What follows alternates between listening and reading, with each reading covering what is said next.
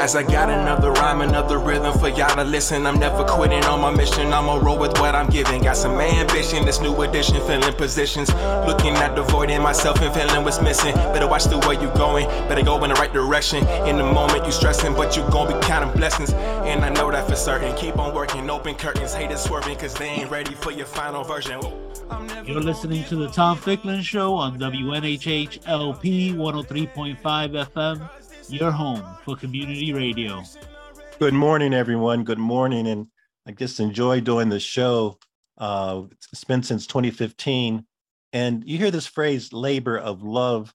And I wouldn't even say it's a labor. It's not laborious at all. It's a chance to kind of keep me awake. Before the term woke came in vision. Sometimes you got to have goals and aspirations, I think, to kind of spur you on to, I guess, continue to kind of walk the walk and not just talk the talk, but manifest some of your desires. So doing the show since 2015 has really been almost if not a resurrection, just a remarkable journey for me. And as some of you might know, I was involved with the newspaper called The Inner City, which is still around for 10 years, from 1990 to 2000. So I guess this journalistic storytelling, sharing content is something that's part of my recent DNA. And on a personal note, my father, who passed away in 1967 rather, I was looking at some background on him. He passed away when I was 17. But I found out that when he was in high school and after high school was interested in journalism. So my guest today is Seth Poole, but Seth, so it seems that sometimes the family tree, the family ancestry kind of follows you in terms of activism and social uplift and just being a good person on the planet. My guest this morning is Seth Poole, and I was so excited earlier this week when I saw on Facebook that Seth is the new executive director of the Greater New Haven OIC, the Opportunities Industrialization Center of Greater New Haven. And I was just so excited because Dr.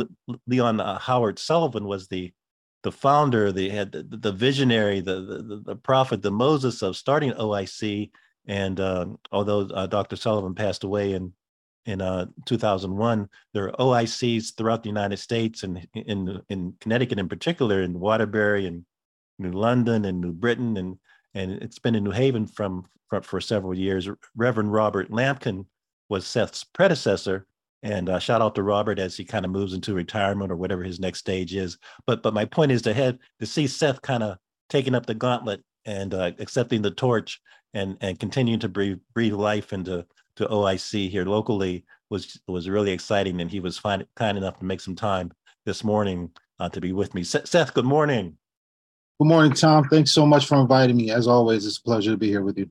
It's a pleasure to kind of talk to you. We talked a little earlier this week, and I know I jumped into your schedule in terms of you would, even if you weren't talking to me this Friday morning, you'd be doing the work. But I wanted you to kind of first to take these next 45 or so minutes and take a moment and for you to share how you perceive this new OIC journey for you. Many people in New Haven might know that Seth is a graduate of Wilbur Cross High School and a graduate of Trinity College, and worked for a number of nonprofits here in New Haven, several nonprofits here in New Haven, Clifford Beers and the Boys Club and other things, active politically. And I was just so excited to see you, Seth, not smelling the roses, but planting the seeds and planting the flowers for them to bloom.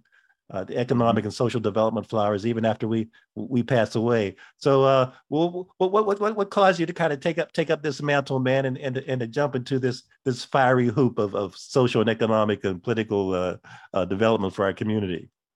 Thanks for the question, Tom. I mean, well, as many people know in the community, the Poole family is one that is, devout to community service and has been since, our faction of Pooles moved here in the 60s and have been committed to New Haven and bettering the social and economic positioning of our people, both brown and black, just trying to help folks get a leg up and truly, walking in the philosophical footsteps of Booker T. Washington is very important to me.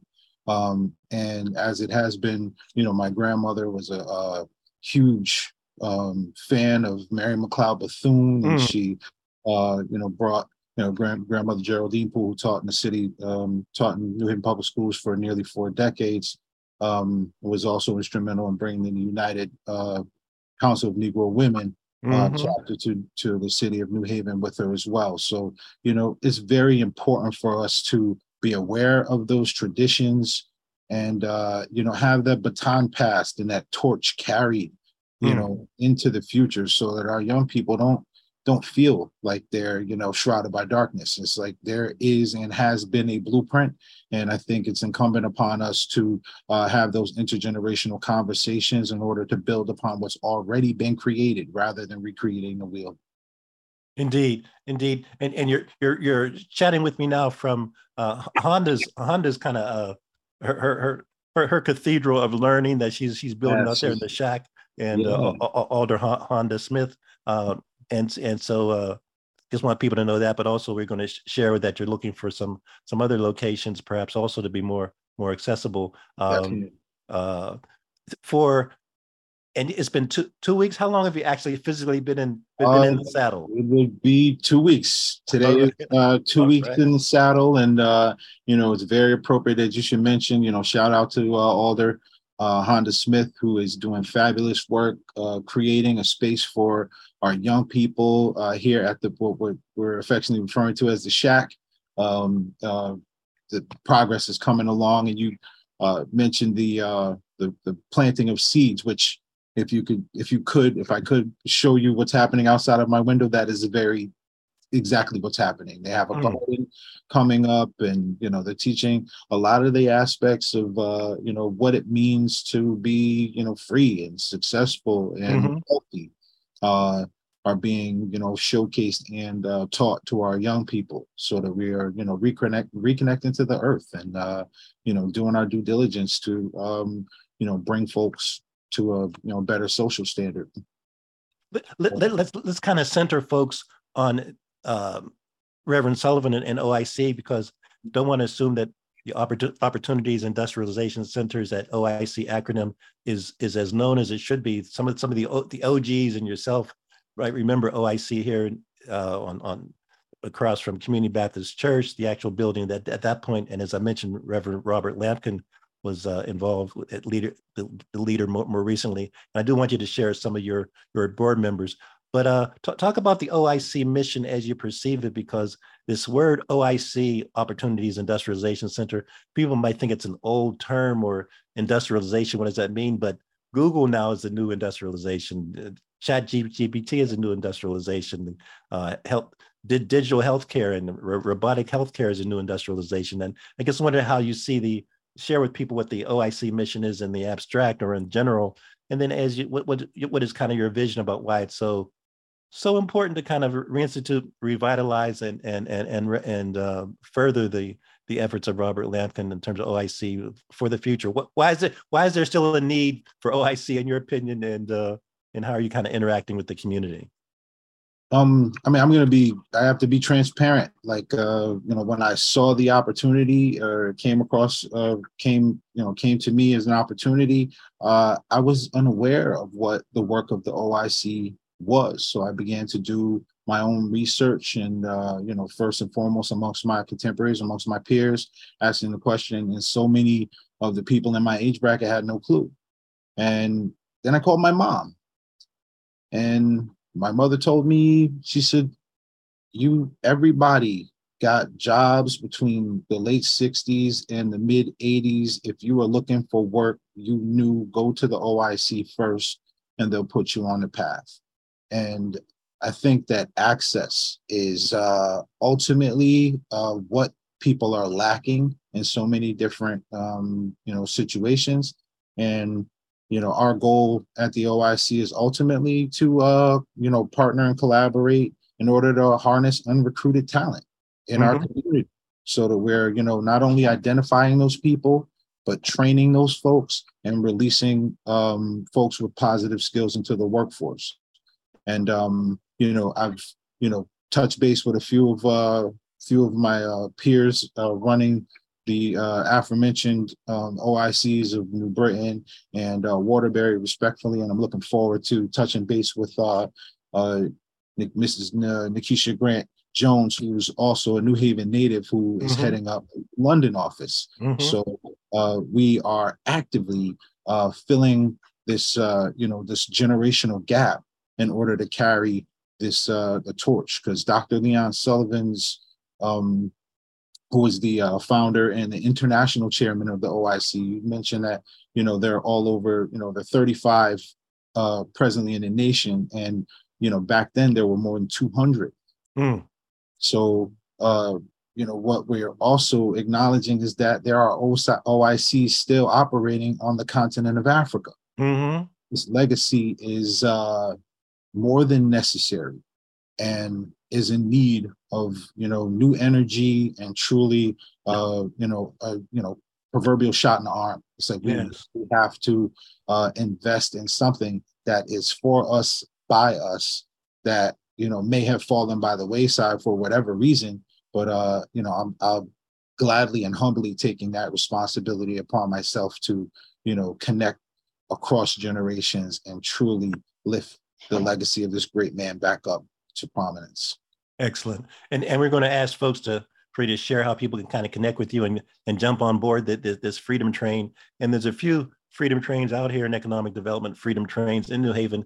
And I'm always, sometimes I see in my mind, Seth, the train station and the trains coming in and out, and we don't want to have any collisions, but we got to also have a game plan for scheduling and connection and coupling. So share with folks, again, and you're relatively new, so we're not going to hold you if you don't fulfill what you're saying today. We know that that's not because you didn't intend to do it, but so your customer base, your service delivery, what are you looking forward to OIC providing to folks and sharing with folks moving forward in terms of tangibles?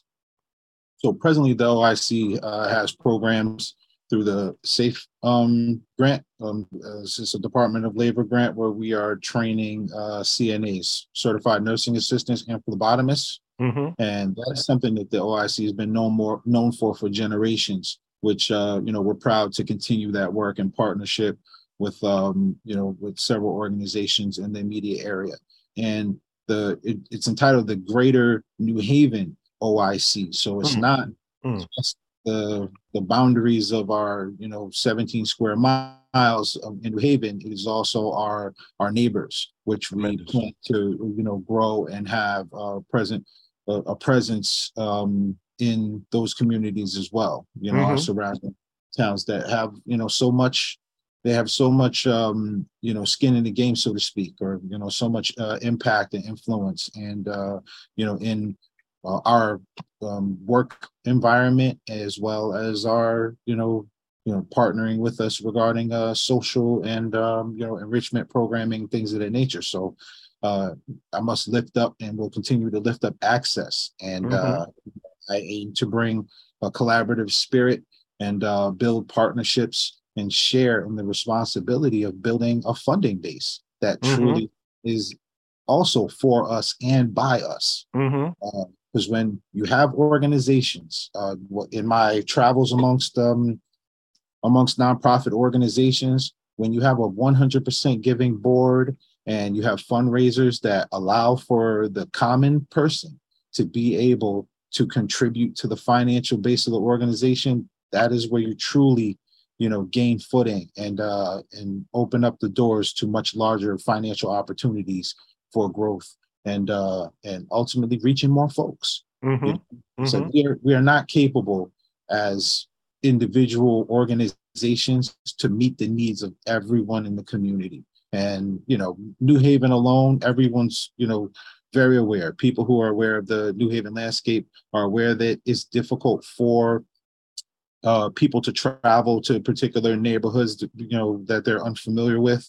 And another aim of mine is to centralize our offices, because we mentioned that Honda's doing fabulous work here at the Shack, and we aim to serve Greater New Haven. So ideally, we're looking for centralized space that's readily accessible by folks via bus lines, highways, things of that nature, so that we can, truly increase our accessibility and visibility. And on that note, just if someone just heard what you said and might have a location available for you, could be a city government official, it could be a minister, it could be just a resident. What's the best number for folks to reach you? And we'll repeat this toward the end of the conversation as well. First and foremost, I'll share my personal cell phone number, 203-687-1742. And I know that the phone number is listed in here somewhere. Give me a minute and I'll share that at the end of the show. Okay. Great. My administrative assistant assists me in that one. I don't know the number off top. Perfect.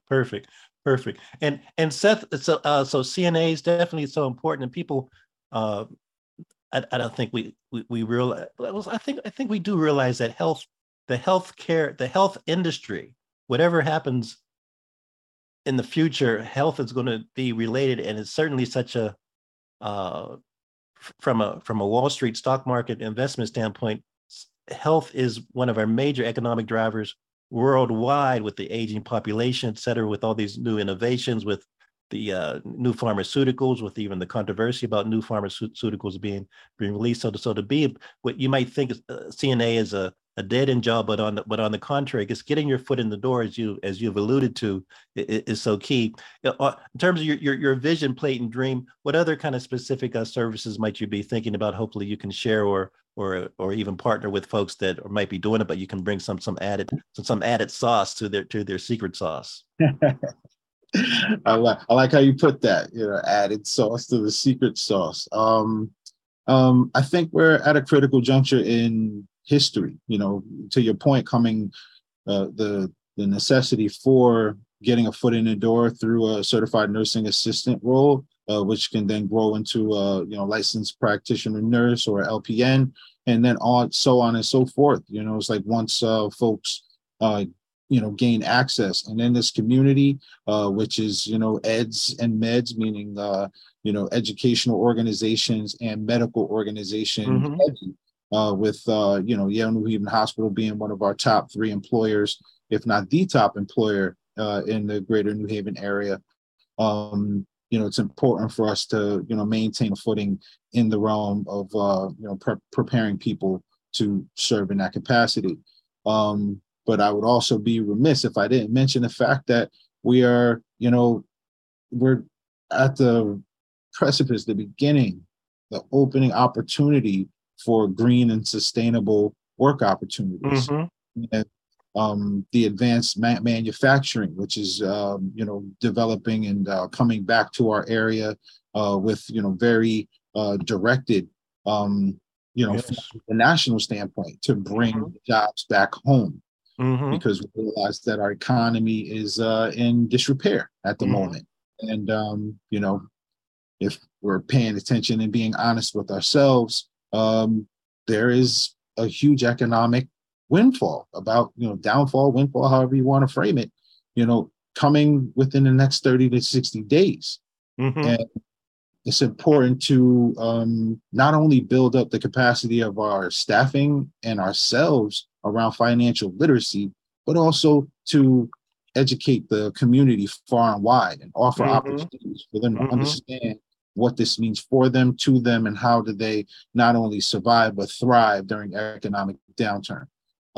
So I fully intend to partner and collaborate with organizations to have post financial literacy sessions, so folks, because it's very clear that our economics, social justice costs a great deal of money. Everything is based in capitalism in this country and definitely on this planet. So through the lens and the legacy of Reverend Dr. Leon Sullivan, who I saw most recently referred to as the Lion of Zion, which I felt that it gave me that warm feeling, like when that note gets hit in church and you get that shiver.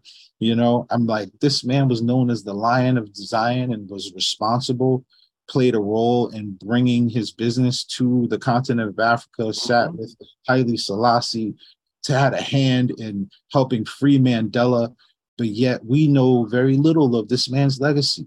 And when you have a powerful figure like that, the ultimate humanitarian is what Dr. Nathan Wright Jr. referred him to in an article, which I read about him within the last week.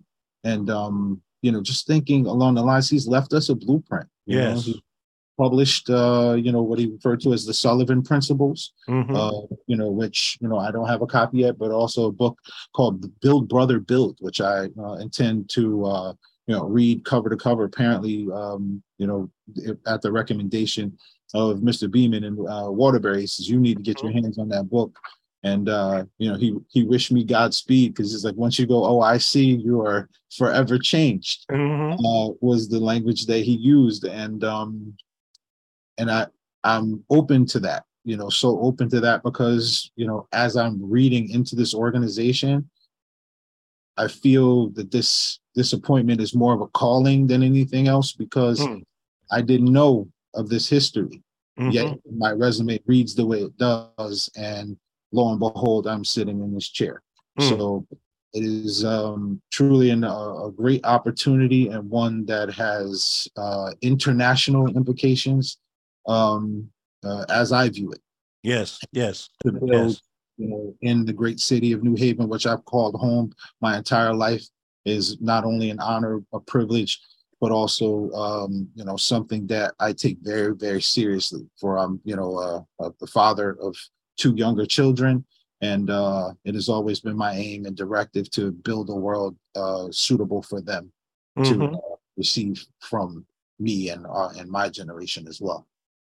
And Seth, just as you were talking, the thought occurred to me that just given your personality and your leadership style, but you've always kind of surrounded and reached out to folks. So let's give a little shout out to some of your current board members. And I say current because there are additional vacancies on your board. But let's just kind of share some of the names for people to know that have been kind of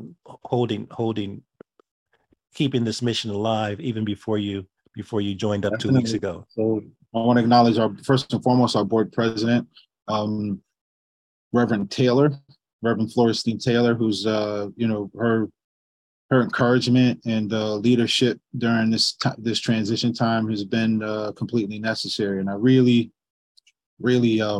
appreciate how she's basically walking me through this process to truly understand where we are and what is the direction of herself and the board as it relates to for expanding the work of the OIC here in the greater New Haven area, and getting the word out and the understanding and putting a spotlight on Reverend Dr. Leon Sullivan and a legacy of excellence, Black excellence that I'm almost ashamed that I had no knowledge of this great man leading up to maybe a month and a half ago.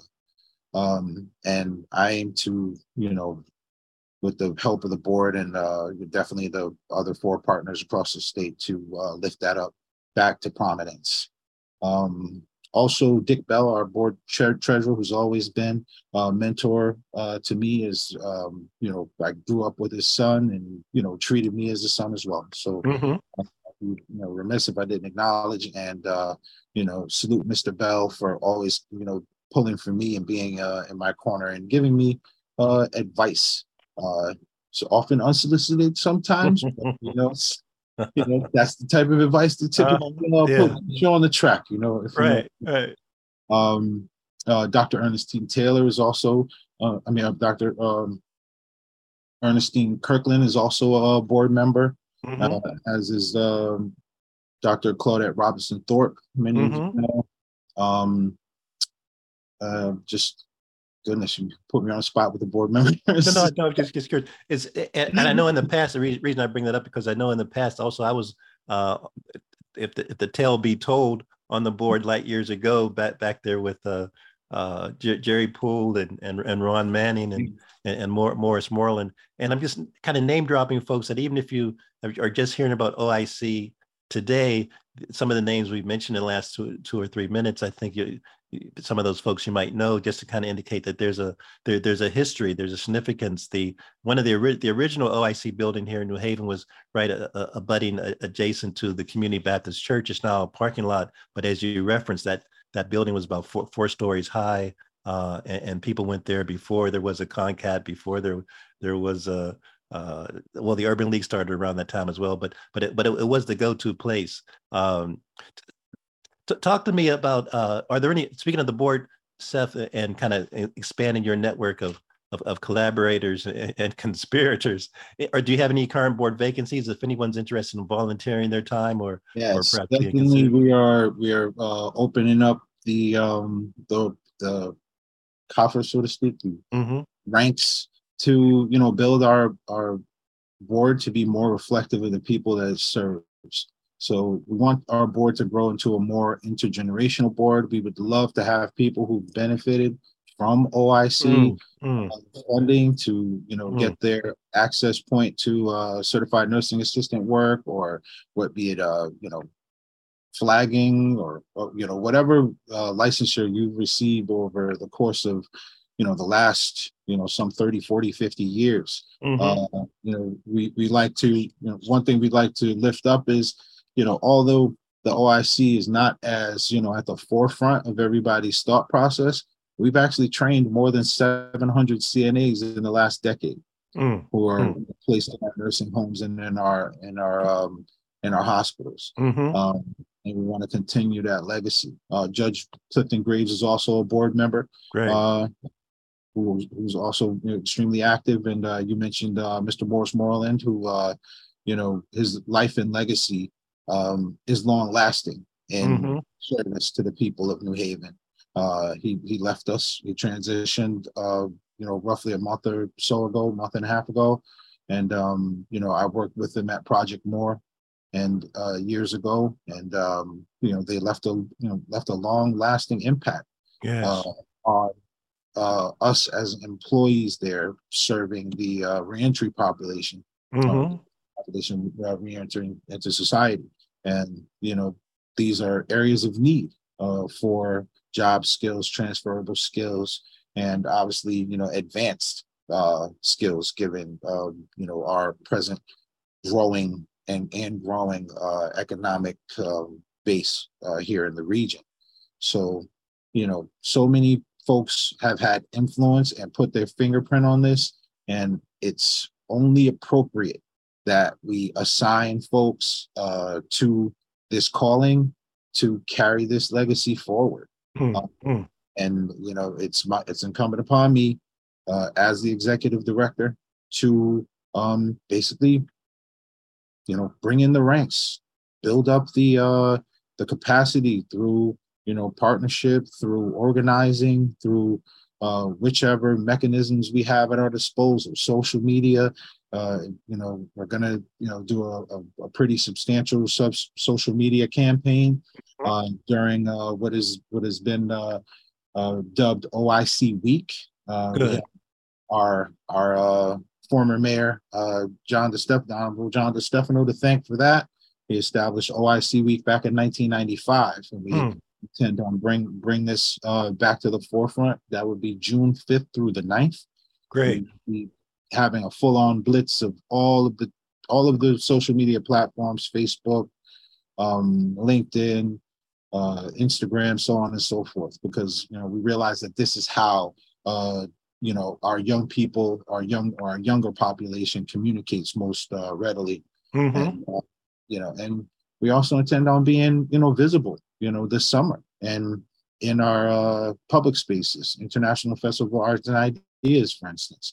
These are all opportunities for us to see the people who require the access, who want the access, so that they can provide for their families, and also be in service to their community as well.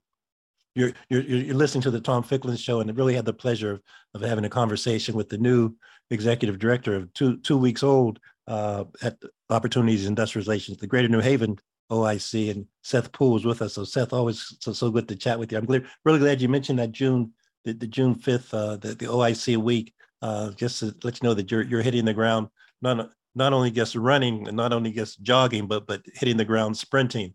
Now I know when you were playing, were you a linebacker or tackle? I was a linebacker and a guard. So linebacker. So you tried to I sprint. You tried to sprint, but it's probably a quick walk. But I don't know. Were you a pulling guard? Did you have to do any? I was pulling on every play. All right. A pulling guard.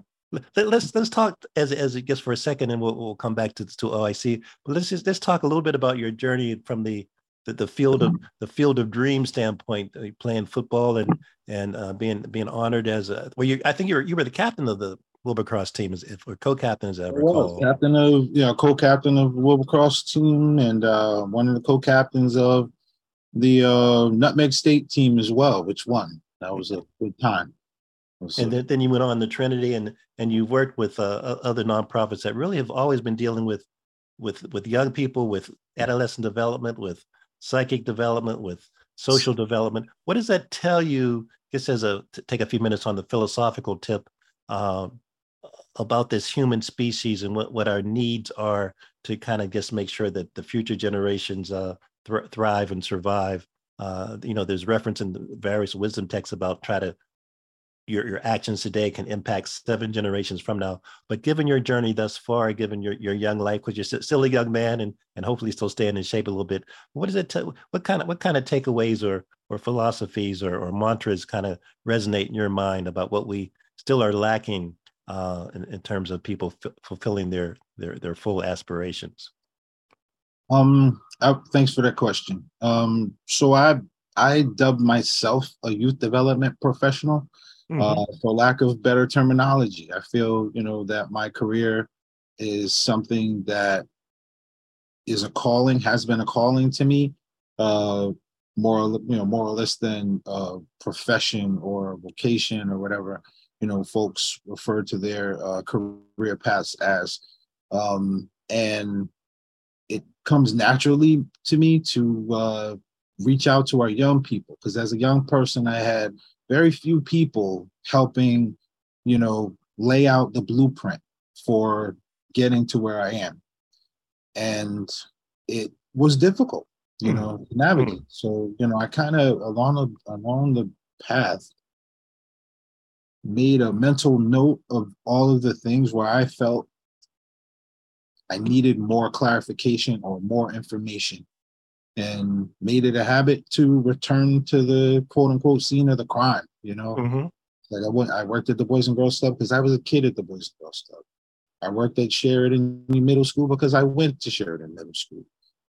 I worked at Planned Parenthood because nobody wanted to talk about anything related to reproductive health care, even though it was killing off a full generation of our people. And people still don't want to come clean.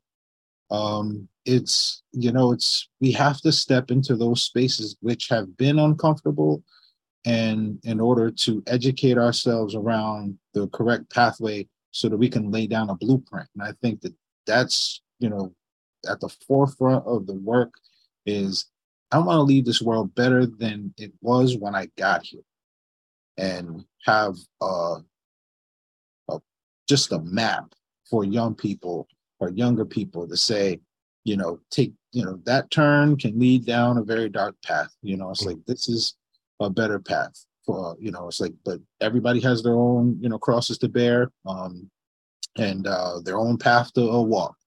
So, you want to encourage folks along the lines of what success means to them. This overarching, Northeastern, very elitist approach to what success is not a pathway to happiness for everyone. Money doesn't mean, the be all end all, but, you need those bare necessities, those, as those hierarchy of needs comes to mind, it's like you need food, love. I like to say love. And, before I say shelter and all the rest of that, you need food, love, clothes, shelter, and water to live. And that's just the baseline, to live and survive. It's like, but what do folks need to thrive? And in their own design, because it's like, it's important to meet people where they are. and bring them along and provide them with access to that which is going to enrich their lives. And we don't have all the answers for everyone. It's like just yesterday, I stopped by the McDonald's to get myself an ice cream cone.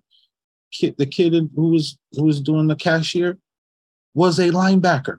Like, if I saw him on the field, I'd key on this man and make sure he stayed away from the play. But he said he doesn't want to play sports. He's working, And I said, are you going to college? He says, no, I don't want to go to college. He said, I'm going to be a plumber.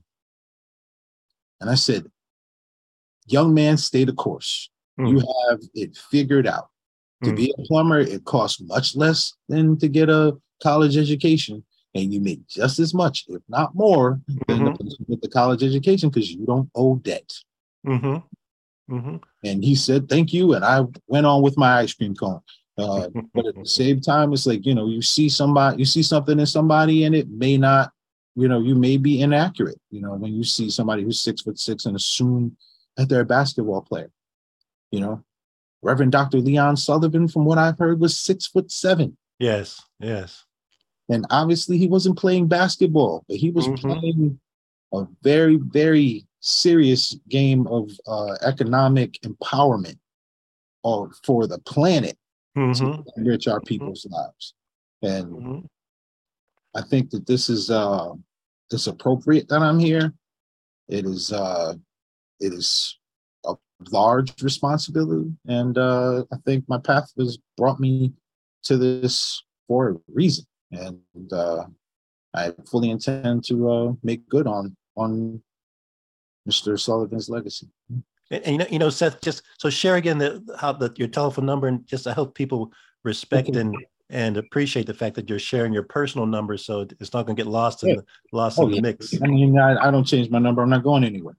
But here in the office, the number is 203-389-3321. If you want more information about our CNA and phlebotomy programs, and we also combine the two, so those folks actually enter the workforce, and can ask for a little bit more money than someone who has one or the other. So that's great opportunities that we have. We partner with Harborview Phlebotomy School in West Haven because we are a greater organization, and we aim to expand. So I also want to put it out there for other organizations providing enrichment and job readiness programs, particularly around the green jobs and advanced manufacturing initiatives, to call us as well. We truly want to engage in dialogue with you, and I also would love to further the local unions, carpenters union, the plumbers union, for that young man at McDonald's. You're going to be seeing him soon. And he's going to be ready. He wants an apprenticeship. Everybody, has to go through those phases in order to, get to the point of being, quote unquote, their own bosses and creating their own companies. Because, the path toward economic prominence is, and oftentimes ownership through capitalist, view. So, yeah, I mean, but my personal cell phone, is also 203-687-1742. The offices are open part-time right now. That's why I offer up my cell phone, because I may not be in the office. So please, they can feel free to call me on my cell phone. Yes. All right, 33 Valley Street. Right, for people who are familiar with New Haven and the West Rock area, it is right next to the old West Hills or Stream Academy building, which is presently unused. But we are here, and we will be here in the foreseeable future until we establish a larger footing, which is what I anticipate us in the next 2 to 3 years finally to be located. And as you approach, you'll see the substation there. Seth, talk about a little bit. You referenced the economic conditions, and I'll watch Bloomberg and read Fortune magazine and other economic journals, and it seems that from the beginning of time, there's been a discussion about economics. My mind goes to if you just think of Mary and Joseph kind of paying taxes, that was an economic decision they had to make and journey. So taxation, economics, money has been with us in terms of our social discourse for some time. But when you reference your economic outlook, and people are hearing about this debt ceiling crisis and Google laying off people or Amazon laying off people, it seems to me that at every moment in history, there's going to be some that can profit and some that are profits will kind of surmount the people priorities.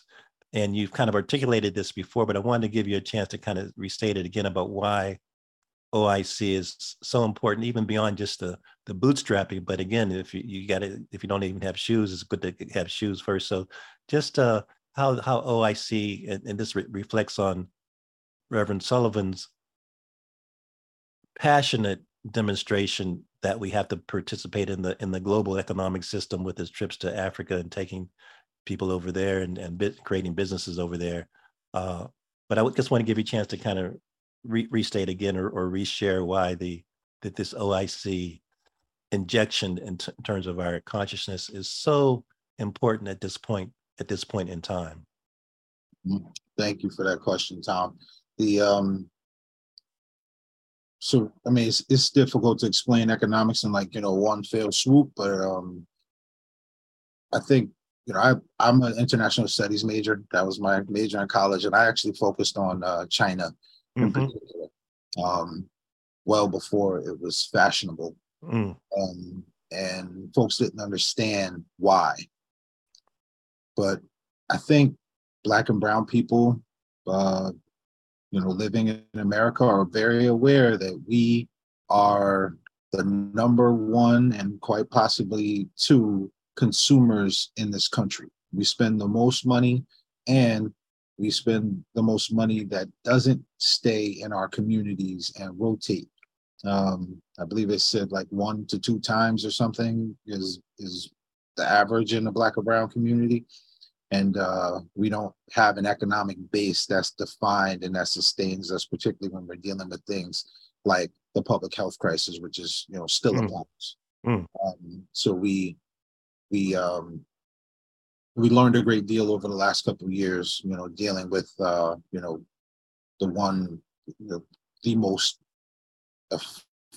most debilitating and dangerous public health crisis for 100 years. And the one thing that I thought about during, was that March 12th, March 13th, 2020, was which businesses will be open for us to get what we need, and will we have enough money to get what we need? And I thought my brain went straight to the grocery store. So in the event that the grocery store is closed, what do we eat? Do we still know how to sow a seed and fertilize and grow? And then if you do that, you still got to wait till harvest time to truly benefit from it. So, those things, the cannings and those things that were commonplace for, grandparents' generation and their parents' generation are now, forgotten. Those are the types of things that we can collaborate. Like I mentioned, the shack is growing food behind us, right behind us. It's 8 feet from my back. There is a seed in the ground growing. That education has to be shared. I fully, intend upon, doing outreach to Gather New Haven, to, gain a better presence in our public gardens. So we are smoking that food from farm to plate. And because from farm to plate, when you're talking about those particular spaces, you're talking, 200 feet. From where I know it is to, being able to, feed my family. And I think that's truly, at the essence, superbly important. And, just knowing that economically, there may not be a parachute, there may not be, an increase in WIC vouchers, or opportunity to get some money from the government, because we all experienced what it was like to have our children at home 24/7, and how you can't keep the fridge filled. Yeah. Based on. So, Excellent. really empowering folks to understand that level of engagement and community and connection to the earth and the soil, because, we're moving in a direction where our gas guzzler V8 vehicles are going to be illegal. It's like, what do we do to prepare for that? So it's like forecasting what is the job market? What are the trends? We have, former Alder Steve Winters, now our sustainability czar for the city of New Haven, for lack of a better term. I know it's real, but we fully intend on reaching out to him and seeing what are those pathways that are being supported locally, statewide, nationally, internationally.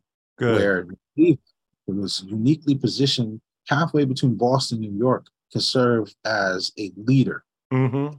These initiatives, and really intend to tap into the OICs. I mean, New London, I'm looking forward to speaking with Nikisha, because I know for a fact, years ago when we were talking, when I was on the campaign trail, we spoke about sustainability and putting wind turbines in New Haven Sound, and it's my brain says, if this power grid fails, and our water treatment facility is running on gasoline, it's eventually going to run out, and we're going to need to harness some sort of sustainable energy source just to maintain potable water, or we'll be having a conversation like Jackson, Mississippi, or Flint, Michigan.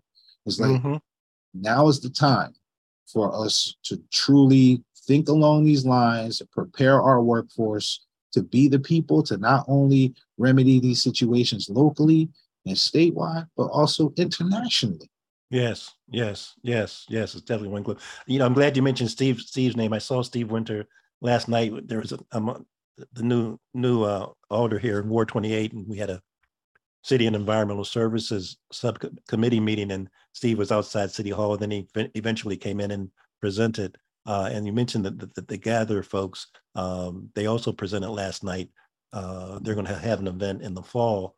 But yeah, there are a lot of good movements. In fact, I mentioned to Steve that I want to have him on the show every two months, given the imperative importance of this green revolution. Which leads me, you spent some time also in terms of the many hats. I see you're one head, but it seems to me you got a few hats that you wear. I'm not sure how you wear them all at the same time. But share a little bit about the importance of being involved with the political system, be it on a commissioner, you're chair of the LCI commission, or whether it's just being involved with your ward committee, or whether it's just being involved with voting, or even particularly just being involved with this upcoming campaign for mayor. So my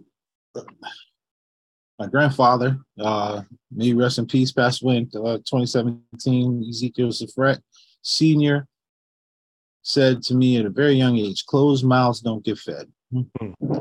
So if you don't speak up, no one knows you're hungry. So you just might go on being hungry. Had